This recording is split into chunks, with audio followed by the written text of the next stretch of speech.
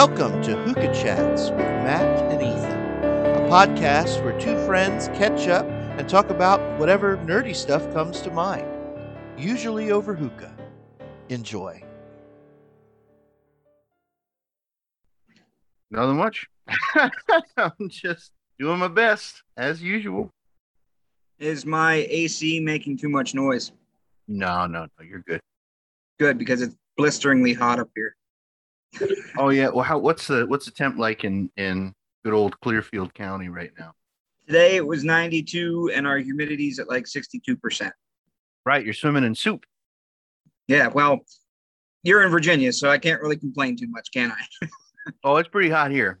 Yeah, I imagine. If you were about 50 miles more south, I'd be like, just shoot yourself.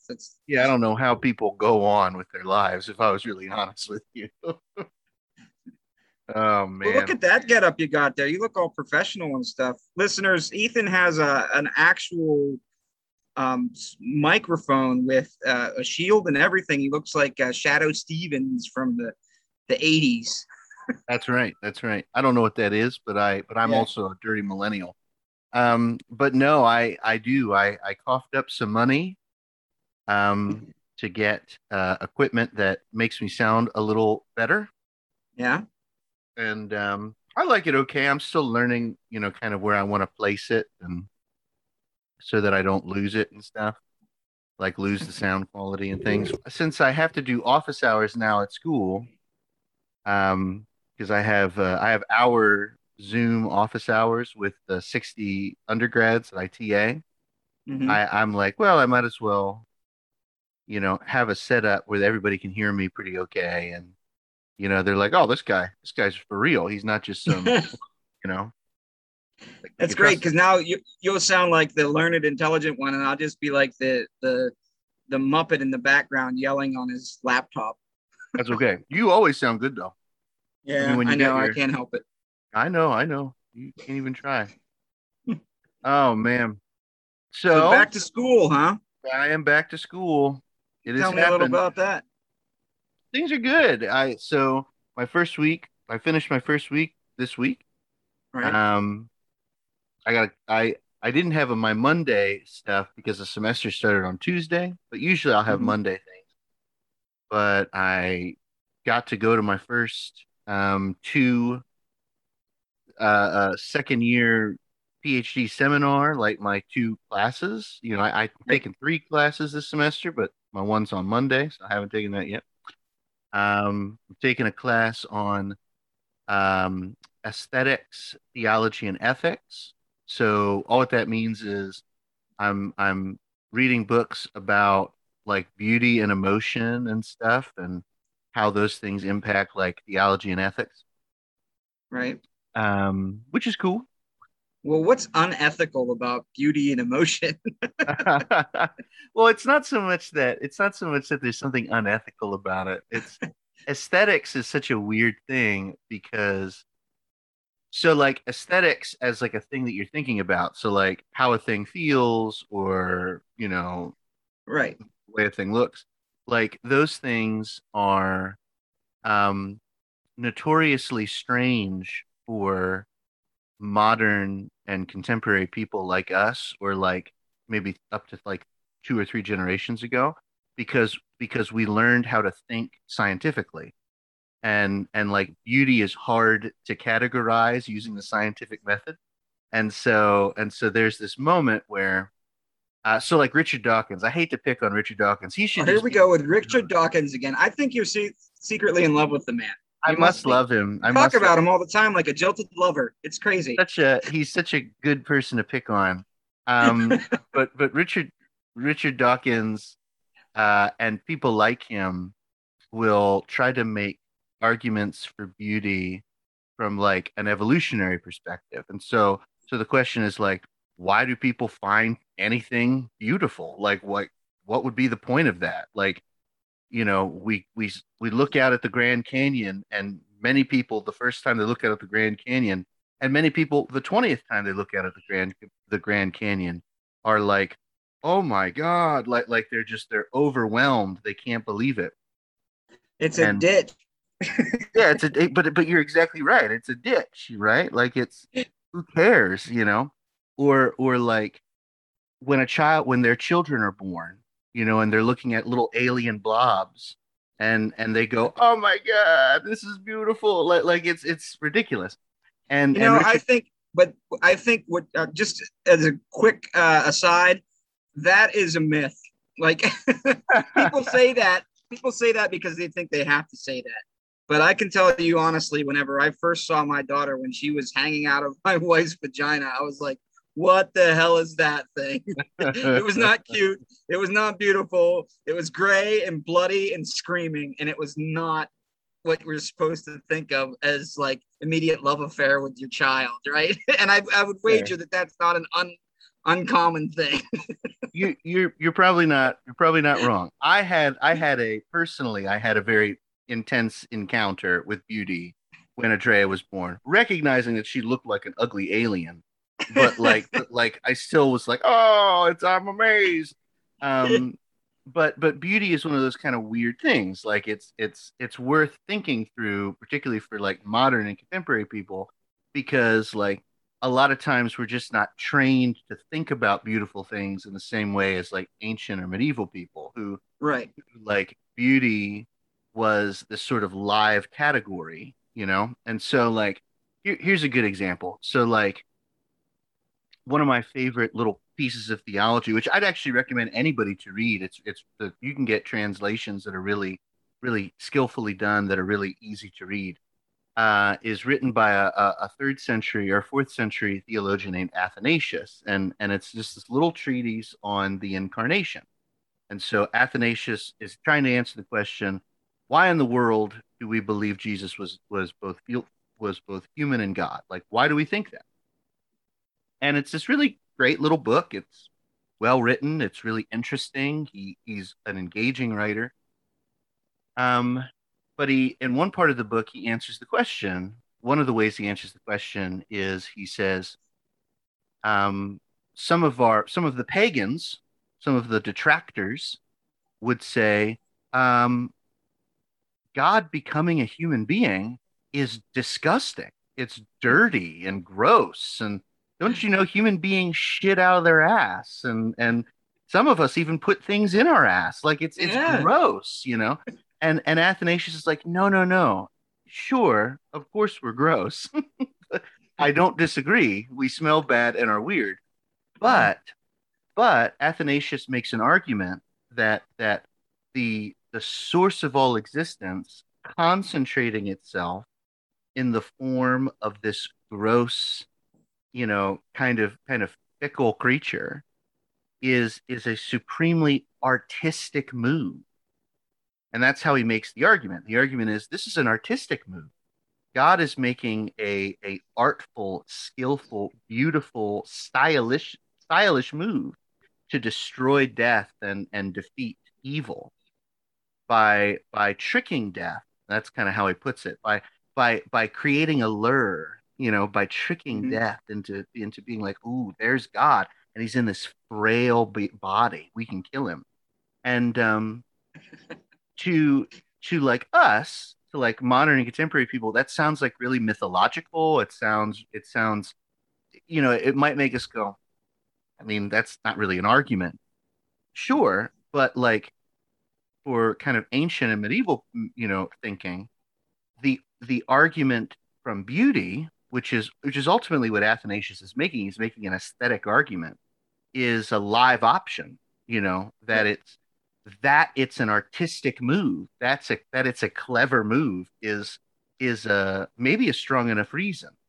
And I actually think, and this is why it's worth studying now, like for Christian theology, a lot of Christian theology rests on moves like that.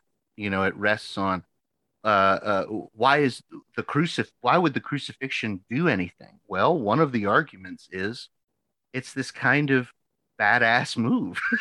it's Right. this kind of it's this kind of beautiful move. You know, the image of the crucified carpenter as the savior of the world is a beautiful image. It's an image that is supposed to fill us with a kind of response, a kind of emotional response. And that's not a manipulative response. That's the point of the response. The point of the image is that it's meant to kind of do something to us inwardly, rather than convince us the same way like a geometric proof convinces us. Right. It convinces us in this other way. And so that's one of my classes, is sort of a class thinking through some of that and whatever. So it's more or less a cultural class. Mm-hmm. Because really the explanation to that is just varying cultures. Like if we had a little bit more cultural awareness, we would be able to understand where people were coming from a little better. Yeah, I Right? think you're right. I think you're right. One of my favorite, we're actually not reading this book in this class. In earlier versions of the class, apparently my professor assigned this book, but there's this book by one of my favorite theologians, David Bentley Hart, called The Beauty of the Infinite, in which David Bentley Hart, it's a piece of thick systematic theology, like it's a piece of theology, where he essentially makes the argument that Christianity in kind of postmodern world, like Christianity now, can really only be convincing to people if we make an argument from beauty. So David Bentley Hart's not really attempting to explain things scientifically. It's not that he's anti-science. He's just like, I can't do it. Like it's not meant to be that way. And Right. instead, he's trying to make arguments of the reason why you believe in Jesus Christ is that it's beautiful. Right. Like the reason why you do that is it's beautiful. It's a beautiful notion, and that beauty doesn't have to be an illusory beauty. It can be true. It can be a real beauty. It doesn't just have to be a nice thought. And he talks about this. He makes a little joke in it, where he talks about how beauty is this really interesting thing in which when we encounter beauty, we almost encounter it in some way separate from the way a thing looks. So like sometimes we confuse the beautiful with the pretty. Right. And he's like, don't get me wrong, the pretty can be beautiful. It definitely Sure. can. Or the attractive or the sexually arousing. All of those things can be beautiful. But when we encounter beauty, it's something sort of intangible and sort of out there, and it's often connected to the ethical, or it's often connected to, the Well, clever. beautiful is a pretty wide encompassing term, right? I mean, I've seen sunsets. I don't want to fuck them, but Right. I find them beautiful. There's different avenues of beauty. There's different dimensions of beauty. So That's exactly right. And so, but he in certain medieval thinking, this is the sort of joke he makes. In certain medieval thinking, um, medieval Christians claimed that in order for a thing to be beautiful, it had to shine. And so like it had to have like this sort of luminescence or explains all the halos, right? yeah, it And does all the actually, artwork. doesn't it? It does, absolutely.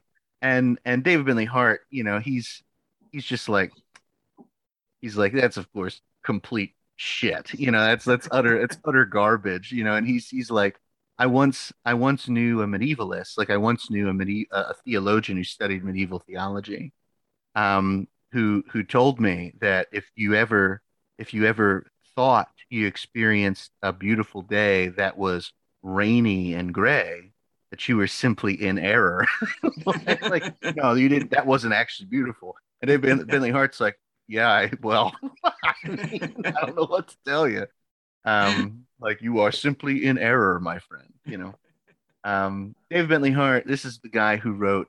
Sometimes David Bentley Hart writes op-eds for like the New York Times and stuff. Like uh, they'll contact him to write things about religion or culture or whatever. And this is the guy who wrote like 3 or 4 years ago an article in the New York Times that says that was titled "The New York Yankees Are a Moral Abomination." It's a great article. He just writes about greed in baseball and yeah. and how the New York Yankees are going to hell. They're all. I mean, as an institution, like we're talking about the scum of the earth, guys. And it was in the New York Times. And you have to love it. You have to be like, good for him.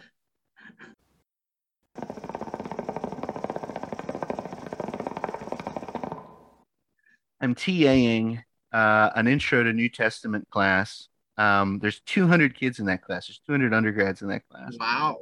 Um, and you went to Penn State, so like you Well, experienced.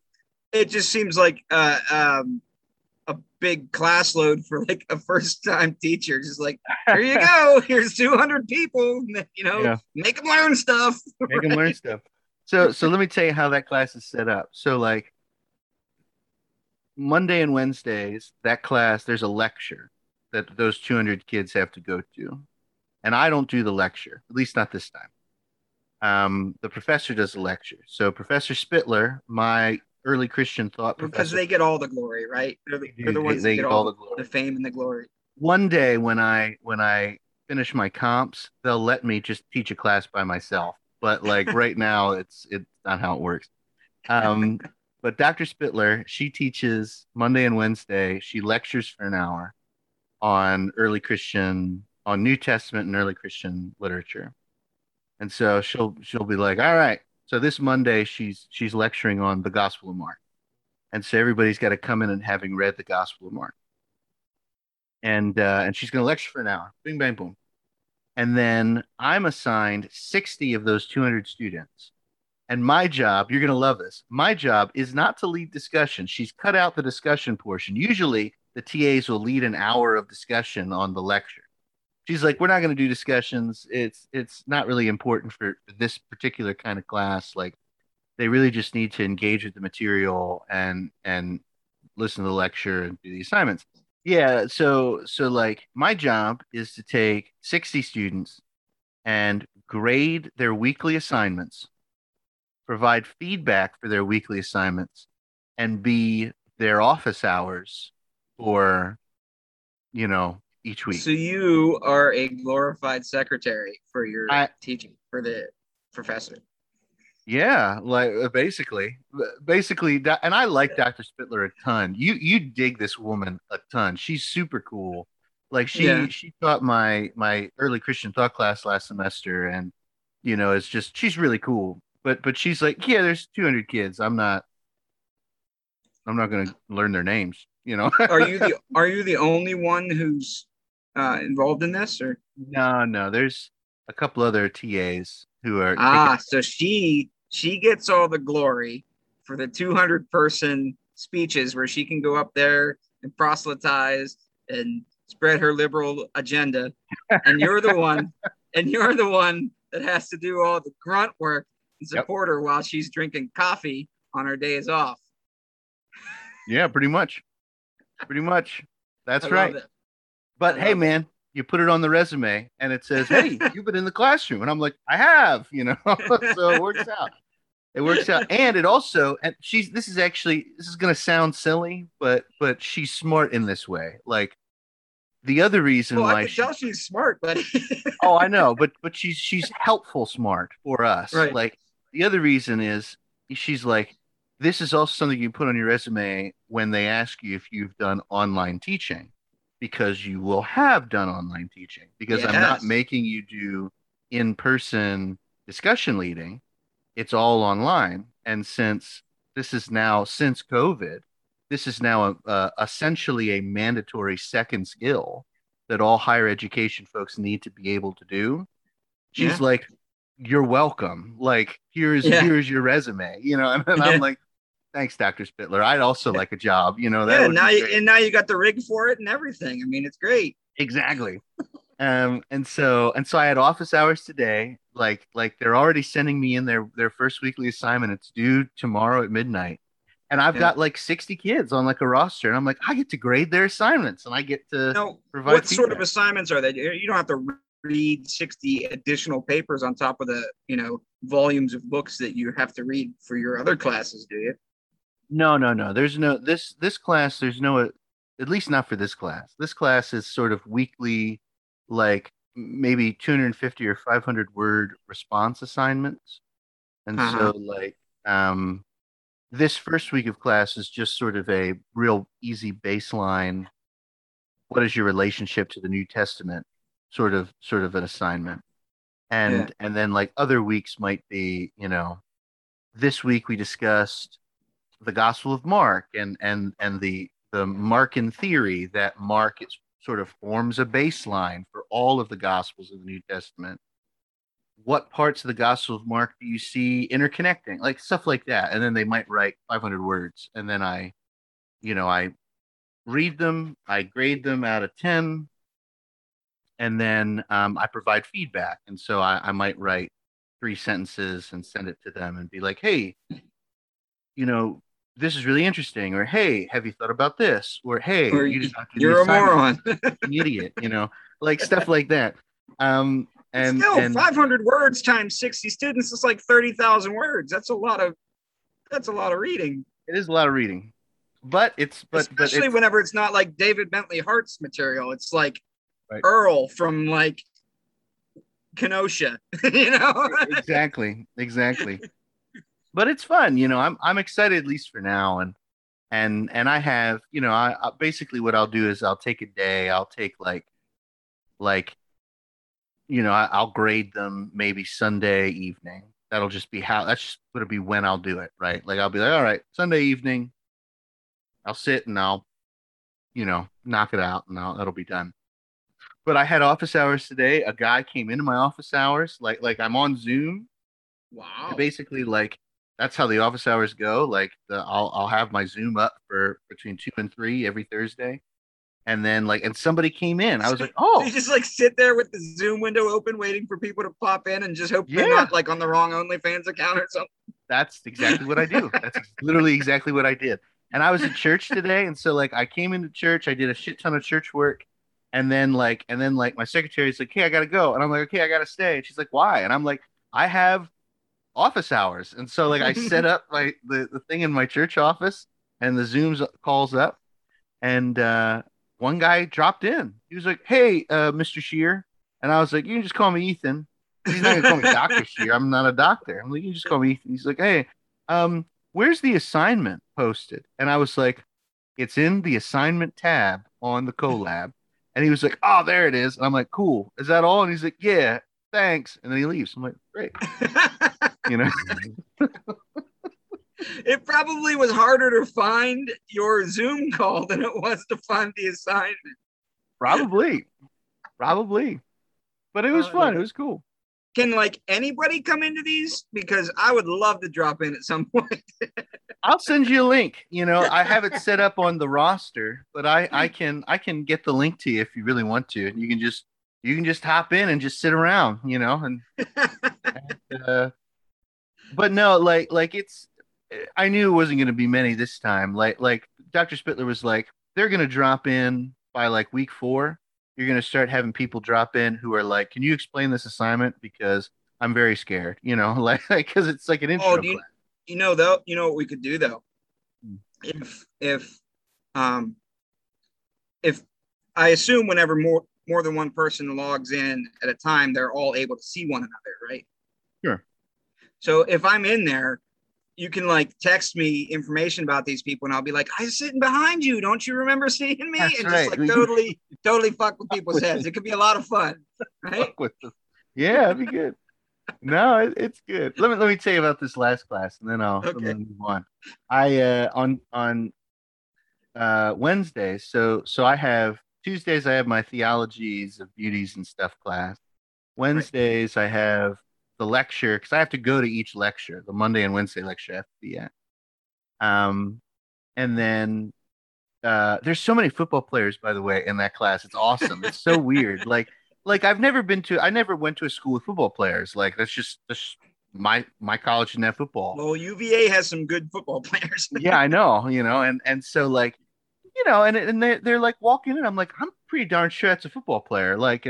And they're there. And you know why they're taking that class? Because they think it's easy because they're not there for theology. They're there for football. You're right.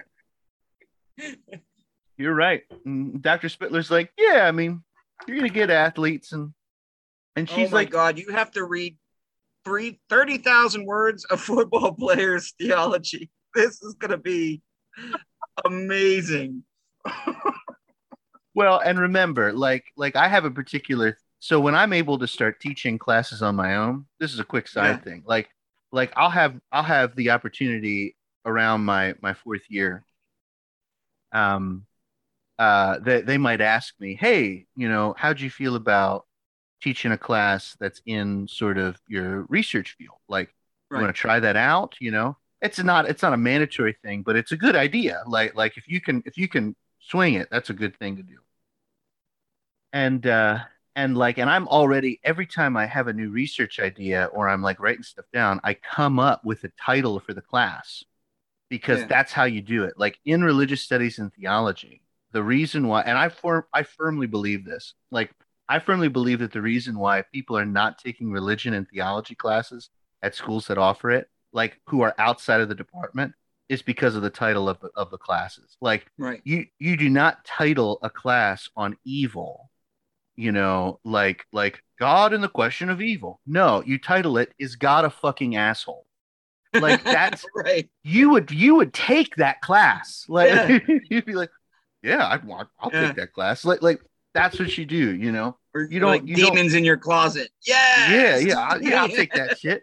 Like or like you don't teach a class on Black liberation theology and have it be called, you know, theology and race.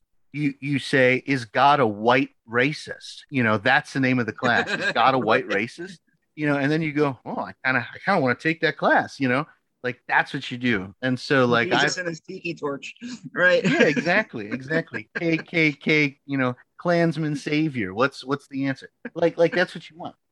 And so like I'm coming up with all these titles, for these classes I want to teach. But anyway, the class I'm in on Wednesday, like class I'm taking on Wednesday, is a class on theologies of resistance and reconciliation, and it's taught by a guy named Dr. Marsh, Charles Marsh, who's a like a one of the professors in the department that is relatively well known, like kind of Yeah. outside of academic world. Like he writes about the civil rights movement, and he writes But about he's not like Aberdeen, Scotland, well known. no, But he's I not. mean, He's not. But folks like know who he is. Like yeah. he's like when I say to certain people like who are either in the academic world or who are in like the religion, clergy, whatever world, when I say, yeah, I'm getting my PhD at UVA, uh, it's not uncommon for me to hear, oh, that's where Charles Marsh teaches. Like, and then I go, Right. yeah, that's where Charles Marsh teaches. And really, really nice guy, Charles Marsh. It's the first time I've met him. And but he writes on, like I said, he writes on like the civil rights movement. He writes on a theologian I like named Dietrich Bonhoeffer, who's a Mhm. German theologian who tried to kill Hitler. Um, he was cool. You'd like him too. He's like his How could you not? He tried to kill Hitler. yeah. He tried to murder Hitler. He was a pretty brilliant theologian too. He's this pastor and resistance leader who like started like an underground seminary because the seminaries had to register with the Nazi government. And he was like, no. And then so he started an underground seminary, and then his brother-in-law, Dietrich Bonhoeffer's brother-in-law, was not like in like the Nazi inner circle, like not really, but was like working for the government and was privy to certain things. And there's this sort of infamous moment where Dietrich Bonhoeffer is visiting his sister, and his brother-in-law comes home and hands him this manila, like basically this manila folder, and says, Dietrich, they're turning people into soap. And he shows him the evidence, and Bonhoeffer's like, holy fuck. Right. And Bonhoeffer was the only Christian in his family. His whole family was full of atheists, and his sister's this atheist is like, what are you going to do about it, Dietrich? Are we going to do something about this? And Dietrich's like, I don't know. And his sister's like, all you Christians are the same. Just talk, talk, talk, talk, talk, talk, talk. And then when actual evil is happening, you all just sit around and hope somebody else handles it. And Bonhoeffer's like, you know what? You're fucking right. Let's fucking murder him. and so they tried to kill him, and then it didn't work. And then he was thrown into a concentration camp, and then he was executed. Yeah. And so, but anyway, he writes on Bonhoeffer, and It's the thought that counts, right? it's a thought that counts. But he was a pretty brilliant guy. Yeah. But I'm in this class, and there's me and another PhD student who's in my cohort. Her name's Catherine. She's great. And then there's some religious studies first year master's students. There's like two or three who are also nice. And then there's just a crap ton of people from like other departments. There's just like 8 undergrads. Three of them are like engineering majors. One of them is like a public policy major. There's a couple of master's students from like political science, and they're all taking this class for lots of reasons, but many of them are taking it because one of the people we're reading in this class is MLK. Right. And they're like, yeah, like we want to learn about, MLK and social activism and public policy and bing bang boom. And and like some of the people in this class are like, well, you see, we just love Jesus so much and we really think all this is going to sound great, which really threw me off for a second. I was like, what the hell are you talking about? It was just this weird earnest moment from this 19-year-old. Like these 19-year-olds are like, we're a part of the Christian fellowship here on grounds, and we just think Jesus is great, and we want to learn more about people loving Jesus. And I'm like, okay, There's this thing called church. You should try that out. Not going to church, but all right, whatever. And like we're reading like four. The class is basically just four specific thinkers. It's Bonhoeffer, King, a guy by the name of Reinhold Niebuhr, who is a Christian intellectual in America from the 30s, and then a woman named Dorothy Zola, who is a Christian theologian and like resistance person from like the 60s to the 90s. And I know all four of these people decently. Like I've read their work. Right. And I'm excited for the class. Like I think it's going to be a cool class. I don't know how these poor undergrads or these people from these other departments are going to take to this stuff. Like we're here because we love Jesus. And I'm like, well, when Dietrich Bonhoeffer was in prison, he wrote a like a little essay, in his prison diary about how only a God on the gallows can possibly save us now. Like Bonhoeffer writes this haunting stuff about like the death of God and the religionless Christianity. Like, Right. or like King. When King's not delivering I Have a Dream, King's like, white liberals are fucking murdering us, Yeah. you know?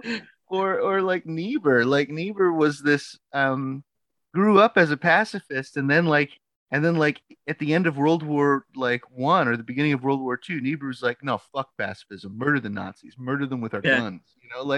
Like it's all Dorothy Zola like creates the term Christo-fascism. Like Dorothy Zola's like, you know who we really need to be fucking scared of? Church people are gonna fucking murder us, and he's and I'm like, man, I don't know how these people are gonna handle this. Like, well, there are a bunch of like evangelical young kids that are like, I love Jesus. I want to hear more about how Jesus is gonna save me. Yeah. And then it's gonna be like, well, here's the real deal. Yeah, and I like all four of these. I like all four of these people, I think it's all great. All four of the people that we're reading love Jesus too. Like, but like it's just really it's gonna be surreal, I think, for some of these undergrads in particular.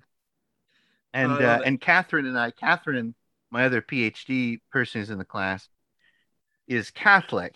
And so she and I have this blood feud going on between Protestants and Catholics. It's like we've decided perfect, that, right? right, exactly. Catherine's really great. You'd like her, but Catherine is, she's like, I'm decidedly Catholic. I think Protestants are going to hell, and I'm really okay with that. And she's, kind of joking, and so like he's kind of joking, but not the whole way joking. It's the same kind of thing I hear whenever like, I hear about new COVID deaths and 99.7% of them are unvaccinated, and I'm kind of like, yeah, okay, like, it sucks, like, but does it? Well, nah. You should have taken that horse tranquilizer, whatever the fuck we're supposed to be taking now to keep us safe. Didn't have enough hydroxychloroquine, apparently. Sorry. Yeah, whatever. You didn't get it. Well, that bleach enema was supposed to save your life. I don't know what Yeah, happened. right. But like, so Catherine in class, we've got this kind of banter going on through our eyes, right? And so because we all got masks on and we can't really, Right. and Dr. Marsh was like, all right, well, to conclude class, the class is on theologies of reconciliation and resistance. So like, is there a moment that you guys have in your personal lives where you've really encountered those things? Like, not just kind of, in your lives, like, have you encountered resistance and reconciliation in your life? And this guy raises his hand. He's in like the public policy department. He's getting his master's degree. And he's like, when I was growing up, I did not believe in God. And we're all like, okay, like this is whatever. We're in a public fucking university, brother. Like none of us have to believe in God, And he's like, but when I turned 17, I turned inward and I discovered a mystical communion with God where I really found a contemplative version of Christian thought. And so I became a Catholic. And I look at Catherine. Catherine's she's why? Why is this one? Like, no. And he told this crazy story. And then like the next person to talk was this like 19-year-old girl who's this undergrad, and she's like not like rudely evangelical. It's not even that she's evangelical. She's just Southern nice white Christian, And 19. And 19, right? And Right. so it's a lot of Christiany language and a lot of Protestant language. She's not talking like a right-wing nut job. She's not talking like one of the crazy, but it's still very churchy. It's very Protestant churchy. And I'm like, oh man, she's one of me. She's a Protestant. And Catherine's looking at me like, see, like you got a psycho here too. And I'm like, yeah, I guess. One kid was like, I don't really believe in God at all. I'm just here to, learn about what Christians think about, resistance and all this stuff. I don't really believe in God. And Charles Marsh is like, that's okay. Most people, after they died, accused Reinhold Niebuhr and Dietrich Bonhoeffer of not really believing in God either. So it works out, And he's like, oh, great.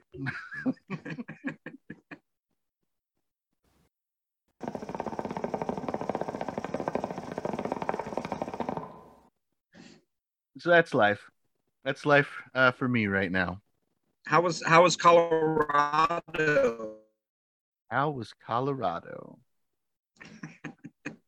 Well, I don't want this to be all about me, but I will share. It's okay, man. I haven't talked to you in a while. I will share a story. Colorado I am glad that I got to see family. So my wife's from Colorado, listeners. I have not been to Colorado until this past week. And so I got to meet members of my wife's family that I had never met before. The quick and dirty version is my wife and her twin sister and my mother-in-law lived in Colorado until 1999 when my wife's mom and dad got a divorce. And then this is actually kind of a cool story. I won't go into it in major detail, but in 1999, my mother-in-law met my now, stepfather-in-law on an online chat room in 1999. They met, and then Chris, my stepfather-in-law, drove from Lititz, Pennsylvania to Colorado to meet her for the first time, meet my mother-in-law.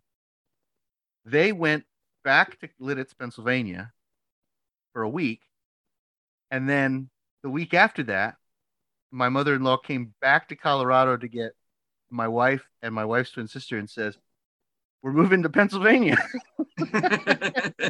And they've been together ever since, And so, yeah, who says the internet can't breed love? It's great. It's great.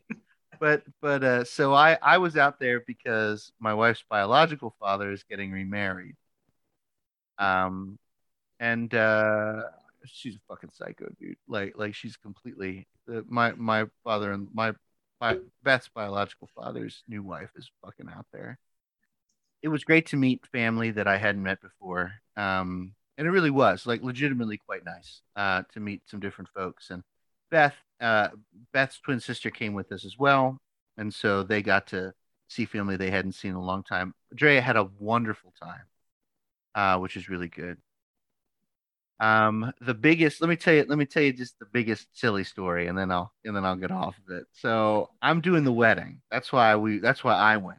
Of course, because they've got an in with you. That's right. That's right. So I'm Are doing the you wedding. able to do that? Or do you still have your magic powers in Colorado? Not in Colorado, but they don't know that. Huh, okay.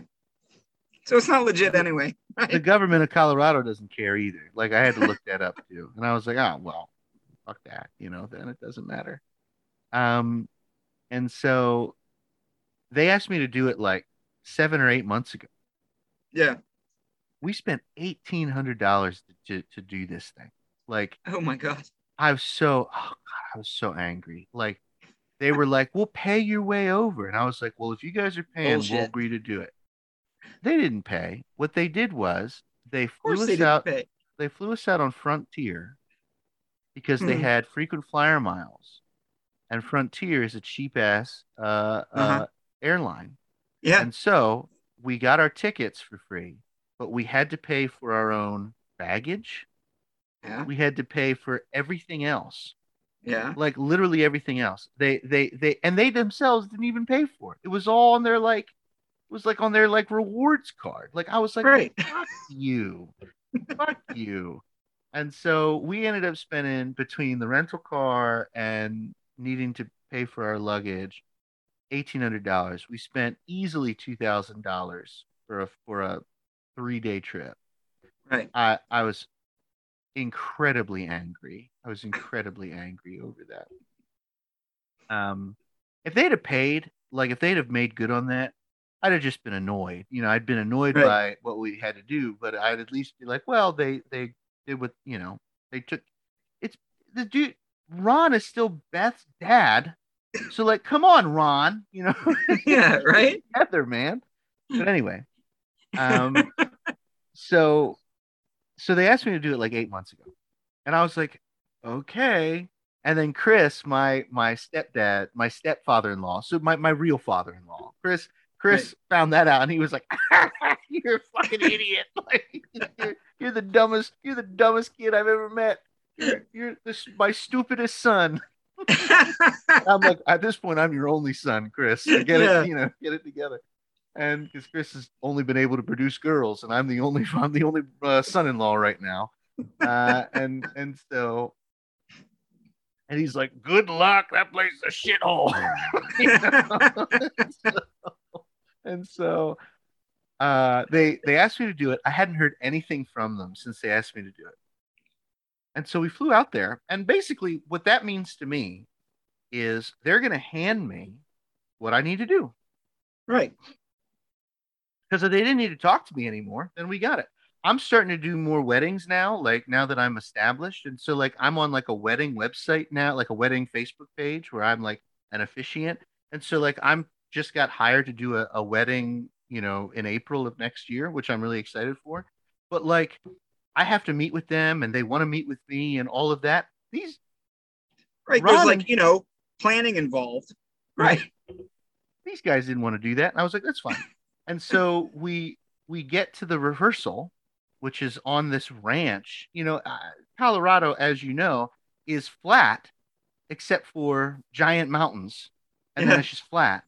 And so, like, I'm essentially on this. I feel like I'm in, I feel like I'm in Mad Max, and I'm like standing in a ranch where, and I'm meeting members of Beth's family and whatever, and it's going to be outside at this ranch thing, and like so I started the rehearsal.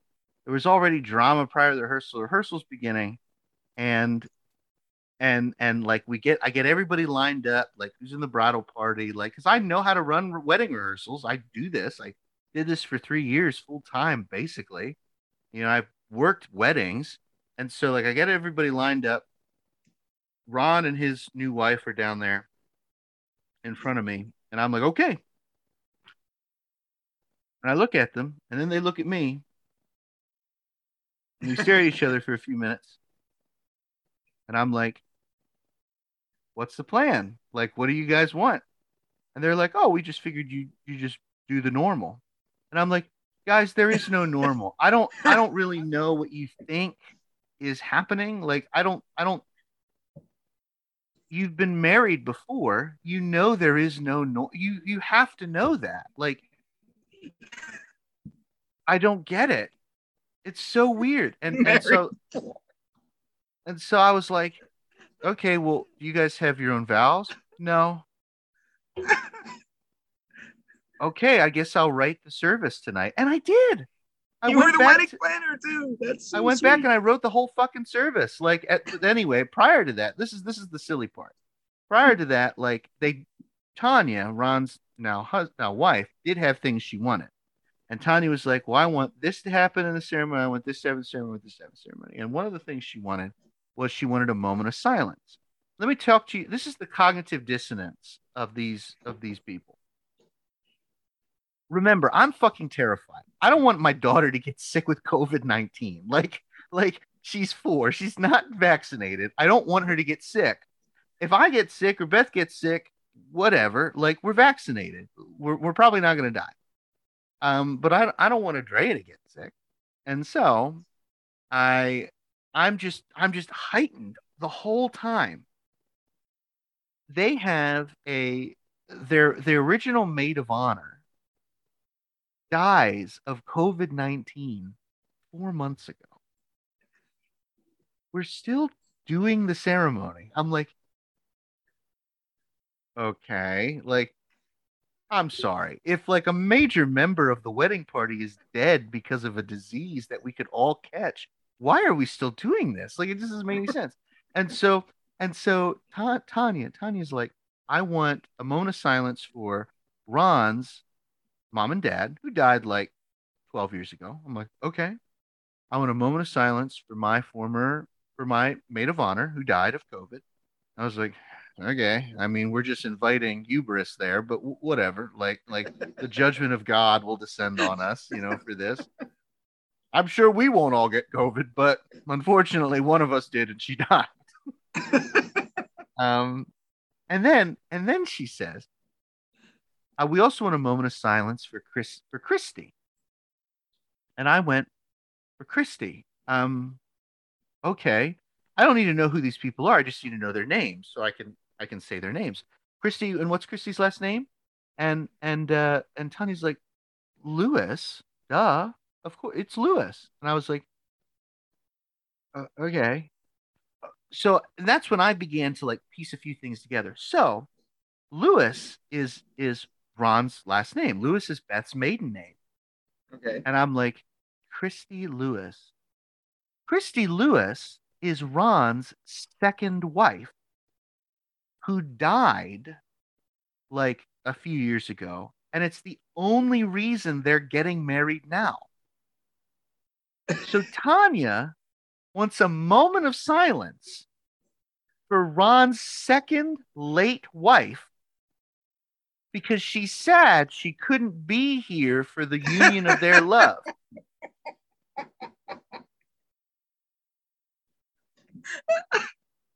What the fuck? Like what?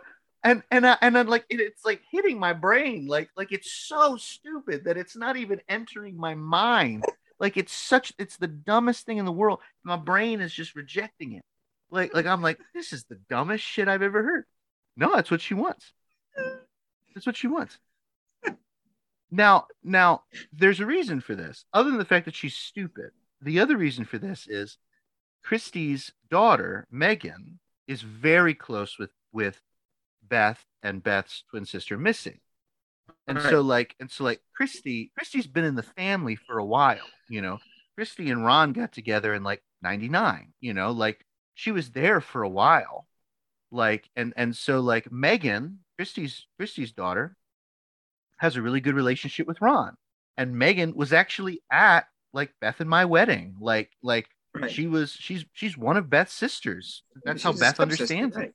Right. And so this is like Tanya's way of like including it. I'm like, it doesn't make any sense though. Like it's like Megan doesn't want that. Like, oh, wouldn't it be great if Christy could be here to see this? I'm like, no, it wouldn't. It would be terrible. It would be terrible. Because Christy would be like, why are you fucking marrying my husband? Like, oh my God. And I did. Like, I was like, okay. And I had to say it. That was the dumbest part of Colorado. That was the dumbest part of that trip. Was that, and it was just a total debacle. I'm really glad we got that story out of you, but I just really wanted to know what you thought of Colorado itself as a location. I got to go into Denver. That was really cool. It was really smoky. So we went at a time when the wildfires in California were really billowing smoke in. Yeah. And so it was kind of, it was just hazy, pretty much the whole time. And it was irritating. Like my throat's still a little irritated actually. Yeah. It grew on me. I will admit that. I will admit that it grew on me. Once I relaxed a little bit and spent a little time with members of the family that I really liked, they didn't want to go anywhere local. Like I ate at an Applebee's and a Texas Roadhouse. I was like, oh wow, really expanding your borders there, right? Yeah, I didn't choose that, but like my last day in Colorado, there was this local burrito taco place that that Terry, my mother-in-law, really liked. And so they went and got the family we were staying with went and got like a big batch of them, like big batch of burritos from this place, because we were going to bring some back on the plane, like in a cooler to Terry, as like a remember your home, kind of a thing. And they were like, have as many as you want. Cause there's like 30 of them. And so I grabbed one for breakfast and I was like, oh my, this is the best part of the trip, this is good. So when I did have local food, it was good. I told Beth at the end, I was like, I of course will come back to Colorado. Can we wait until there is no more global pandemic? And can we decide what we're gonna do first and have it not be just after maybe you can come back for the divorce. I'll come back for the fourth marriage. God, I was so pissed off. And then the last story about this is we're at the wedding till dusk. Like we're there forever. And I like Adrea to go to bed. Like I'm scared. Matt, I'm nervous. Like I don't want Adrea out with these people. I don't know who these people are. I get it. I understand. And so I'm like, can we go? But I also don't want to be that husband, right? Like, right. I don't want to be that guy that's just like, let's go. I want to. Yeah. So I'm kind of in this weird tension. And Beth was like, Dad's gonna do a grandpa, dance with the grandkids. There's a couple of Megan has a few kids, and there's a couple of grandkids. I was like, okay. And we're there forever. We get to that part, and Tanya's like, Ron doesn't want to dance.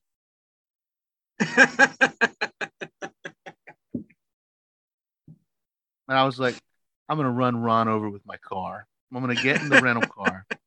I'm just gonna kill him, and then we're gonna leave. Man, Ron, you are killing me. And he's been killing me ever since. Well, you had a Jeep. Oh yeah, that's right. I had that Jeep Wrangler. You could have went out in the mountains and really. I could. I know how much of an outdoorsman you are. I know how much you enjoy the outdoors and all nature and all its splendor. My favorite thing about Colorado is it's so physically different than in Pennsylvania. Like if I come down to visit you in Virginia, or I go down to see my brother-in-law in Tennessee, the landscape, the foliage, everything is pretty much the same. I mean, it's all Appalachia, right? It's all. Yeah. I mean, it's far away, but it's there's not like that really change of scenery.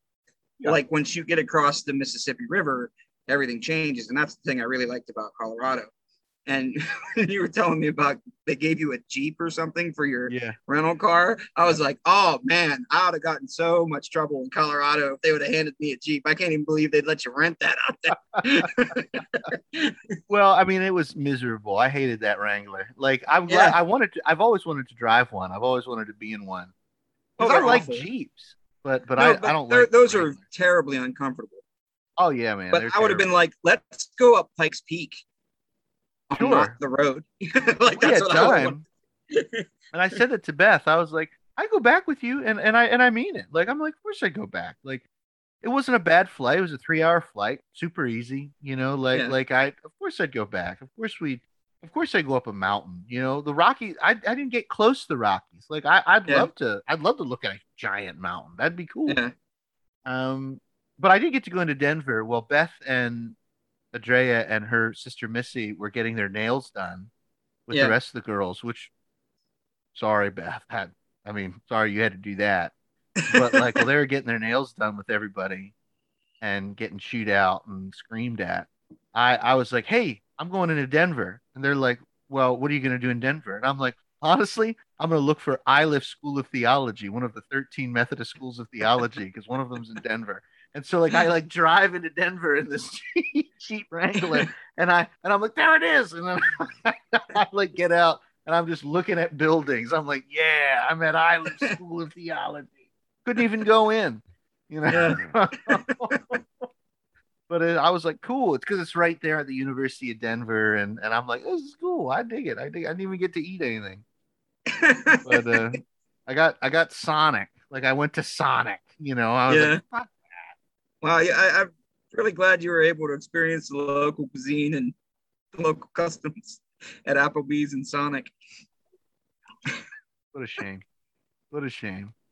What a great And then story. and then I was so sorry about this, listeners. Sorry to listen to my vacation, but then I was so It wasn't really a vacation. You were working. no, it wasn't. I was so stressed. I was so stressed that I hadn't pooped in 3 days prior to this trip. And so like we're there the second day, and I'm like, man, if I don't poop today, I'm gonna need to go to the fucking hospital. Because I was just so impacted. And so like I'm just downing. I'm sorry, everybody. I'm just downing laxatives, and finally the dam broke, and like my belly, which was distended like an African child in a commercial, finally just like went back to normal. And I was like, oh, thank God. You know, at least I don't have to poop anymore. You know what I found really did the trick for me? When we were Hmm. about 3 hours away from anything on the side of a mountain, I was like, oh, now I gotta go. That's great. That's right. Be in an inconvenient place. That would help. My recommendation for anybody that's ever gets constipated and they don't want to take medication, just go be someplace where you shouldn't be whenever you have to go, and you'll have to go. Just nonsense. Oh, brother. Oh, brother. Oh my. But yeah, that's life, man. That's what's going on. I'm doing theology and getting back from Colorado. I got family coming in this weekend. My one sister-in-law and her boyfriend, well, two of my sisters-in-law and one of their boyfriends are coming in for the weekend to because they're passing through to go to the Outer Banks. And I was like, and they've never been in town. And I was like, hey, we got space, come and visit. I get along really well with the boyfriend, and so we're gonna uh get beer and food, you know, in Charlottesville. That's the plan. Gonna go out to Applebee's and have some Sonic and watch Superman. Oh, Jesus. Oh, What a shame. Hey, so I mean, I got a little time. I have to eat dinner at some point. I know you got to run. oh no! Listen, I got to wrap up pretty soon. I got rehearsals here, so Well, and I understand. So, like, can you give us an update? What's the update on your life right now, sir? As we wrap up. right now, on the electrical thing, knocking it out of the park grade wise. I'm really proud about that. Learning a lot of new stuff. I enjoy it still. Good. I haven't gotten to the point where it feels like it's laborious or or inconvenient or anything like when I went to school before. I just didn't want to be there, but now I actually do want to be there. So that's good. Still waiting to hear back from the prison on what they're going to offer. I've talked to my wife about what my parameters are for going back. She's behind me 100%, which is a huge deal. Awesome. She kind of wants me to finish school, I think, but she also wants to eat. So I'm in a very good position where I can kind of dictate the terms of my return if I do go back, and if I don't go back, I won't miss it. So that's good. Right now, a lot of my time is being eaten up with theater. I started rehearsals and casted my new play, Sleepy Hollow. It's the first rehearsal. We had a read through on, what's today? Thursday. We had a read through on Monday night. And then last night was our first rehearsal. And it went better than I expected. It was That's great. awesome. I have a really good cast. I'm really excited about it. I think it's going to be a really good production. I'm going to make sure it's ready by the pumpkin party so that if you guys come up, you guys can come down and see a rehearsal. That'd be great. Yeah. I've set the goal that all the lighting and sound effects and props and everything need to be completed by October 1. Cool. The play doesn't open until the 23rd. I don't expect we'll meet that goal, but I figure if we put it out there, we might. So yeah, of course. That's the plan, trying to be proactive on it. But other than that, I'll have to tell you about it next week because I got to get down there pretty soon. I understand. I want to hear about it. Well, that's really good. Right. That's really good. Yeah. Well, thanks for letting me kind of bitch and rant for a little while. No, man, it was good. I was glad to hear from you. Guys, thanks for listening. It's been an episode of Hookah Chats with Matt and Ethan. We will see you next time.